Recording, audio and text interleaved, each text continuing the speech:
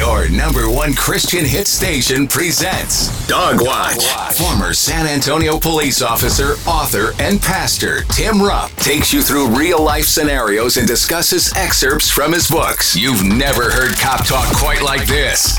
Dog Watch starts now. Well, hello and welcome to Dog Watch. I'm Tim Rupp in the Rev.FM studio in Idaho Falls, Idaho, with the man, Gary Austin. Hello, Gary. Hello, Tim Rupp. Well, here we are, man. Halfway through August. I know. It's unbelievable. That's the way summer goes around here. It sure is. I mean, things slow down right about February. And it's like, come on, man. The shortest month of the year seems like the longest in Idaho. It's just like, come on, you know.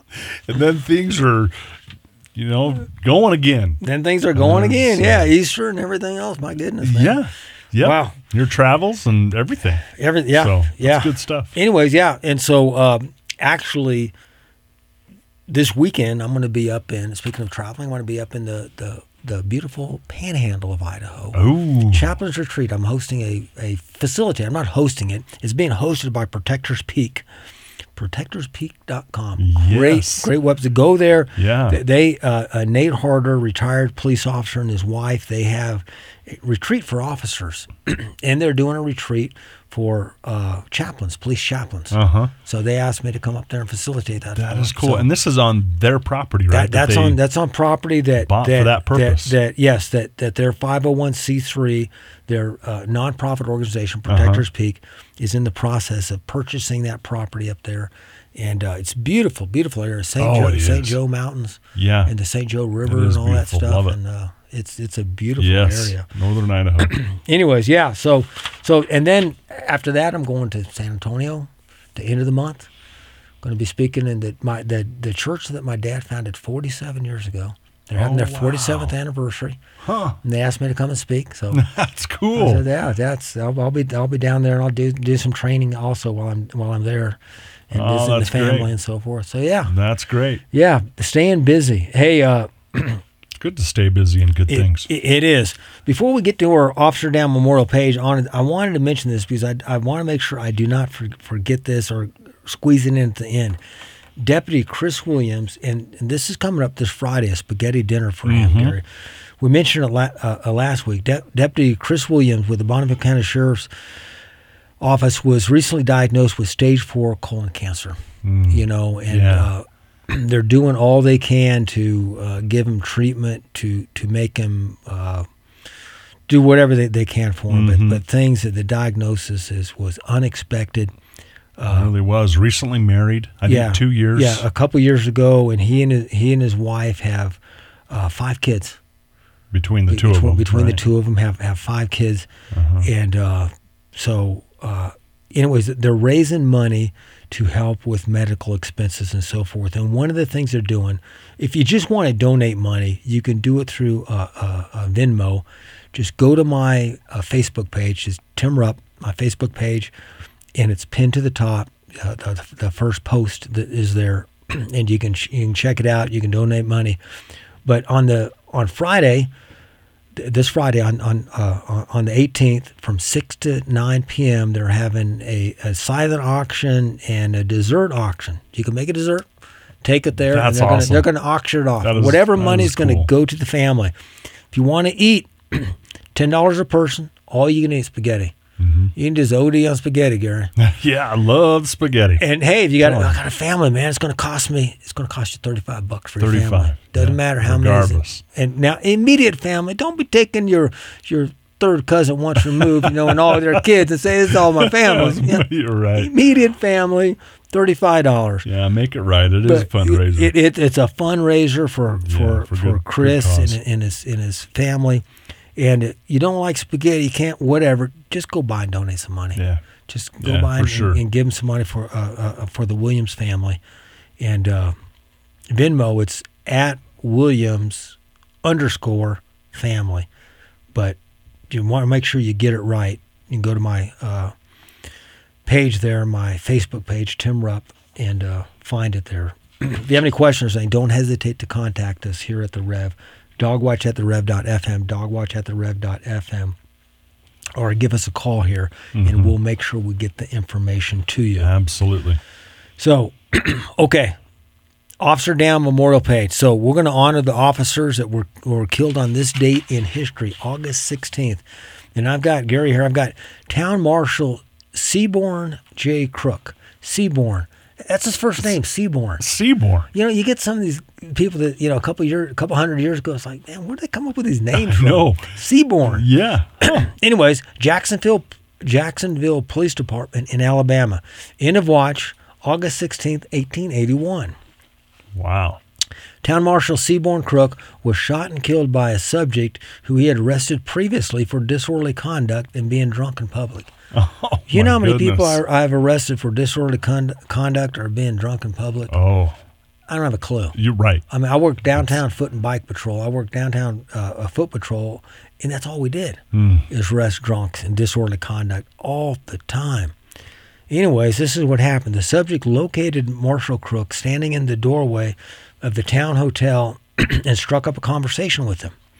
After the marshal declined his invitation to go hunting together, the man shot him in the chest with a shotgun, killing him instantly. Oh, my goodness. So here they are in downtown New York. Now, of course, this is 1881. And the guy probably walked up and had a shotgun with him, and, you know, they struck up a conversation, asked him about probably going bird hunting or something with them. Let's go hunt some turkeys or whatever. And he just turned, you know, and I don't want to go hunting with you. He was probably taking him out to go hunting and having a hunting accident. Exactly. That's probably what was going on. That's what I was thinking. And the officer's like, no, I'm not going to go. So he shot him. Now, the guy could have been concealed in a shotgun. We don't know. Right. Anyways, here's the thing. The man was arrested and charged with Marshal Crook's murder. He was found guilty of second-degree murder in 2 different trials. Second-degree murder in 2 different trials. 2 different trials. So he must have appealed and got it overturned and had another trial and found guilty again.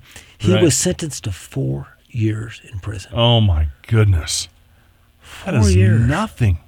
But he died before finishing his sentence. The only thing I can think of, this was an elderly guy. But Wow. still, it doesn't matter. It don't matter. You could, 4 years, second-degree murder, you just shot intentionally. Yeah. It wasn't. It's unbelievable. I'm surprised. I am too. You know, and I'm surprised that's not, today. Yeah. But that was in 1881. Mm-hmm. Wow. Okay. And what officer do you have, Gary? I got Deputy Sheriff Brandon Joseph Nielsen, end of watch on August 16th in 2012. And very interesting. Now, this is for Deputy Sheriff Brandon Joseph Nielsen, but it lists so the deputy sheriff and another deputy sheriff, Jeremy Trichet, they were both shot and killed in LaPlace, Louisiana, and they were shot and killed by members of a domestic terrorist group known as the Sovereign Citizens. Familiar up here. Yeah, exactly. Yeah. And so they were shot while investigating an earlier ambush shooting that wounded a sheriff's office investigator. He was parked in a remote employee parking lot used by a construction company, and this was at about 5 o'clock in the morning when he was ambushed as he sat in his department vehicle. So then these 2 deputy sheriffs that were shot and killed were investigating that earlier shooting. So the responding units, they located a car they believed had been involved in this earlier shooting, and as Deputy Nielsen, Deputy Trichet, and a third deputy questioned 2 men outside of a mobile home, a third man suddenly exited the home and opened fire with a semi-automatic rifle, hitting all 3 of them. But the 2 died as a result of their wounds. And 7 subjects were arrested and held in connection with both separate shooting incidents. The shooter was sentenced to death on February 9th, 2020. And this was 2012. So 8 years. Took him 8 years to get a conviction. 8 years. 8 years. Wow. And interesting, too, it says Deputy Nielsen had served with the St. John the Baptist Parish Sheriff's Office for 1 year, And then it just says he had served in law enforcement for 10 years. So he transferred from another agency. Yeah, but he was 34. 34 years old. So he'd been in policing his whole adult life. Yeah. 34 years old, 24 he became a police officer. Yeah. Yeah, it's pretty young. Yeah. But that was pretty intriguing. You know, in that sovereign citizen, I was just talking to our sheriff here the first of this month, just a couple weeks ago, and he was talking about them those that he said he got some mail. That's what he did. He had some mail on his desk, and somebody had sent him their driver's license and said, "I don't recognize the authority of the state of Idaho, and I'm a citizen of the United States, and I don't recognize the state's authority." He just shakes his head. These people are just, they're just they will deny that there's any authority.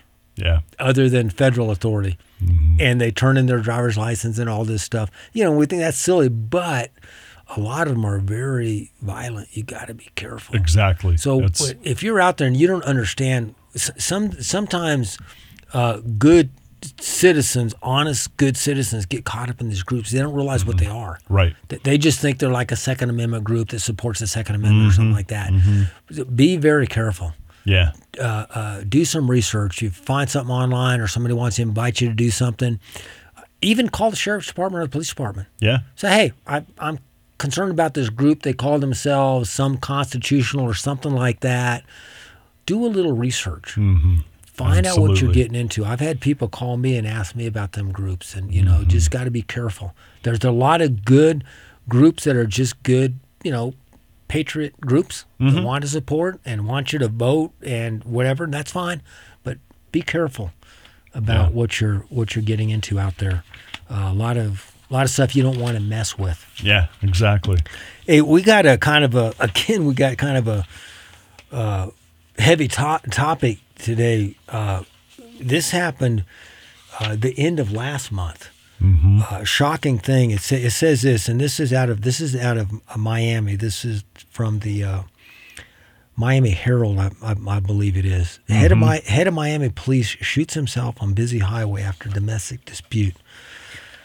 The head of Florida's largest police department was in critical condition at one of the state's hospitals on Monday after shooting himself on a busy interstate following a domestic dispute. Freddie Ramirez, director of the Miami-Dade Police Department, and his wife, Jody, had earlier been asked to leave the JW Marriott Hotel in Tampa's downtown where he was attending the Sheriff's Association conference. So a lot of sheriffs have conference, they have different associations.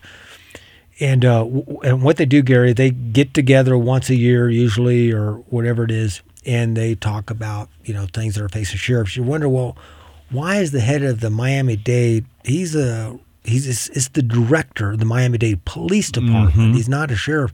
And I found this interesting. I didn't know this.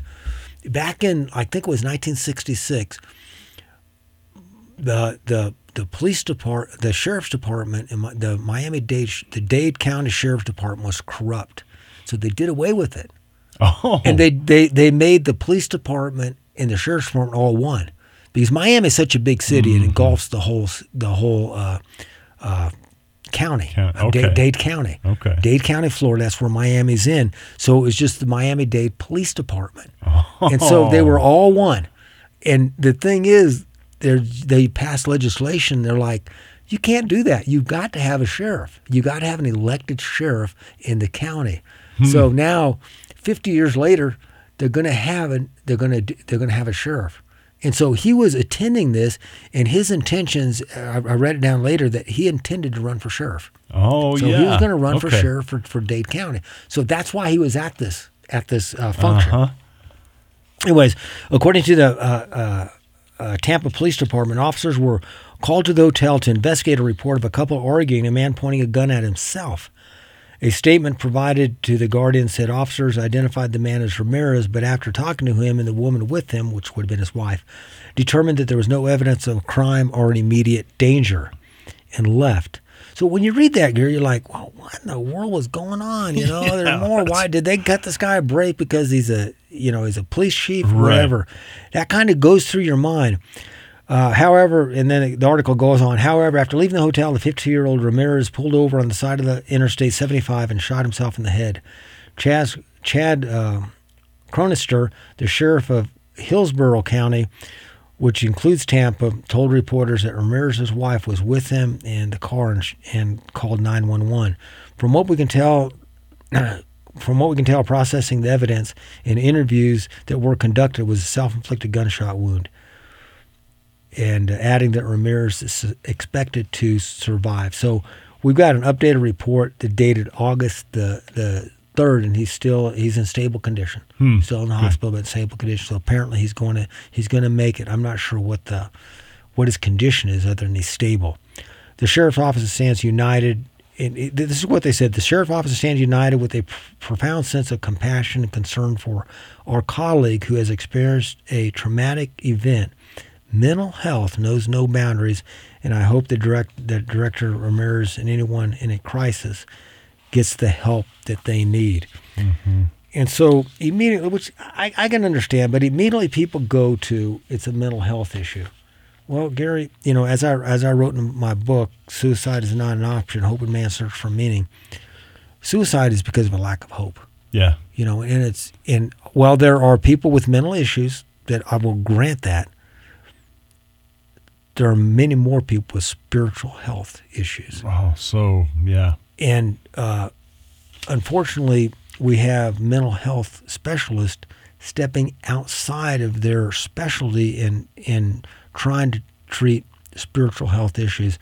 And we need to be careful with that and make sure that spiritual health issues treat that. Some of the follow-up things I want to mention, because I said, well, why didn't they do anything? And so I got this article here, Gary, from August 3rd, and I want to read some of this here. It says, police officers responded to a report of someone with a gun threatened to end it all outside Florida's hotel, discovered that the person was director of the Miami-Dade police force. So that's the intro into the thing. And it says this down, and I'm going to start reading in about the third or fourth paragraph. It says, Tampa police were initially called around 6:30 p.m. on Sunday evening to a hotel where the Florida Sheriff's annual conference was underway. Someone saw a man and a woman arguing outside the hotel and called 911. Okay, that's a normal call, normal police call. Yeah. After they said the man was later identified as the 52-year-old Ramirez, pointed a gun to his head. Now, that's not common. It happens a lot. Not every domestic. Usually domestics, there's no gun involved. But here's one with a gun. He pointed it to his own head. By the time the police arrived, the couple had gone to their 12th floor room. Hotel security told officers, according to the body cam footage. The witnesses who reported the couple's arguing were no longer at the scene, so there's no witnesses there to say what happened. Interesting. The officers, but that's quite common. Oh, is it? They're at a hotel, and they see something, and they call the police, and then the couple leave and go upstairs. Oh. And the people are like, well, let's go. We got it. We're on our way home or whatever. Okay. So they just leave. The officers couldn't find hotel security footage of the incident, according to the police report. A swarm of officers then run upstairs, or they go upstairs. Tampa police, come out with your hands up. Hands up, an officer says in the body cam video. So somebody told them that the couple were upstairs. Mm-hmm. A woman later identified as Jody Ramirez comes out of the room, followed by her husband, who had to be told multiple times to show his hands, according to the report. Ramirez was then handcuffed, the video shows. So that's common. When you get a report like this, there's supposed to be a gunplay involved. He was supposed to have the gun. Show me your hands. Okay, I don't have a gun. They handcuff him. That doesn't mean he's under arrest. Mm-hmm. He's being detained. He's being handcuffed for his safety and for the safety of everyone there. Sure. Okay. So they're being handcuffed. What are you doing? He asked the officers. What are you doing? He asked the officers. All right, I'm the director of the Miami-Dade Police Department. The officers ask him for identification, which he says is in his wallet in the room. His gun in his holster is found in a chair. Outside, the officers continue talking to Ramirez and separately to his wife. Man, I didn't do anything. Please, Ramirez says, if you write a report, they're going to blow my blank up. I didn't do anything, please. So he's pleading because he realizes if he's convicted of a domestic assault, his career is over. Yeah. And so you can, you know what's going on here. The officers ask him if he displayed a gun when he talked with his wife. No, sir, okay, we had a discussion, Ramirez says. He tells them an argument was about marriage stuff and adds, we're good. Nearby, other officers question Jody Ramirez, asking if the argument got physical or whether her husband had pointed a gun at himself or at her. Honestly, I can't remember, she says, adding that they had been drinking. A couple things here. And this is very common for a woman to protect her husband, especially a police officer's wife. Yeah. Because she realizes that if he loses his job, the money stops. Yeah. And they've been married for 30 years. It's not like they just got married last week. Exactly. You know, so yeah. And matter of fact, she says in the next paragraph, she tells officers, we're just having a heated conversation, which she remarked wasn't unusual after 30 years of marriage.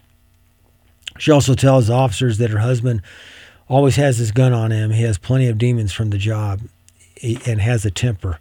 He's not making any threats, I promise you, she says. So they did some investigation here. So here's the thing, Gary.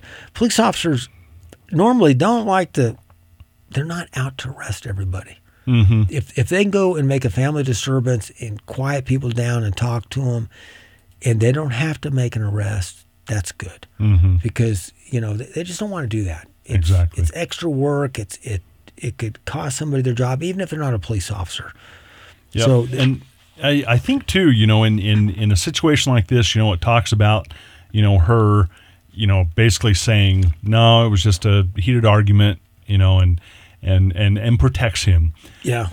It's unfortunate at the same time, and I mean, it doesn't sound like there was abuse, but I would think that it's sad that even as a police officer's wife, that if there's an abusive situation, that it almost gives permission for that to continue. Because it scares her, Right. She wants to be married to him, but she might be scared, and things like that. And she don't know where to go for help. Exactly. It's because she very realizes sad. If I go tell my husband's boss, his sergeant or lieutenant or the chief, whatever it is, may cost him his job. For him. Yeah. Yeah. And then they're out of a job. Now, and so that's why chaplain ministry is so important. Yes. Because they can go and say some things to a chaplain where a chaplain is not required to report that. If she told another officer that her husband is getting agitated and doing some things, and he may have to report that. Yeah. And if he doesn't, he's in trouble. So that's why chaplains are important, where they can intervene. That's a good point. It's a terrible situation. I'm glad the chief is still alive, and hopefully he'll make a full recovery. And I pray that they get help and whatever. But it was interesting. After looking at that, I got my monthly letter from Paul Lee. Paul Lee is a retired captain in Chattanooga Police Department, and he's the head of the Fellowship of Christian Peace Officers USA, and he wrote his article on suicide with police officers. And so, wow. He wrote about this, and this is what he said. He said in recent months, 3 retired officers contemplating suicide have contacted the Fellowship of Christian Peace Officers. He goes on to say this: by gently opening God's Word and providing real biblical truth, each of these officers, their lives have been transformed, and they now have a true relationship with Christ and a new outlook on what is important in life. So praise the Lord there. They found some spiritual help that they needed, and it's helped them out. Is great. And it's turned their lives around. So that's like very that. important. It's important to have these outlooks. And of course, we talked about, Gary, we've talked about on previous shows, my book, Suicide Not an Option, Hope a Man Search for Meaning. Any officer that wants a copy of that book, they can go to my website and request it. I will ship it to them for free. If a police officer or somebody is helping to minister to a police officer, we will get that resource to them for free. So thanks for listening in. We're at the end. We're over time. If you have any questions, you want to talk to us about anything, complaints, Anything you want us to talk about, complaints, send to Gary. But anything else, send to me. Dogwatch@therev.fm. Dogwatch@therev.fm. And remember, make the watch strong. Dog Watch is brought to you by the Strong Blue Line and your #1 Christian hit station. Send your comments and questions to dogwatch@therev.fm. You can download the Dog Watch episodes from therev.fm, as well as offer your financial support for this program. Be encouraged, be strengthened, be enabled in your faith with Dog Watch.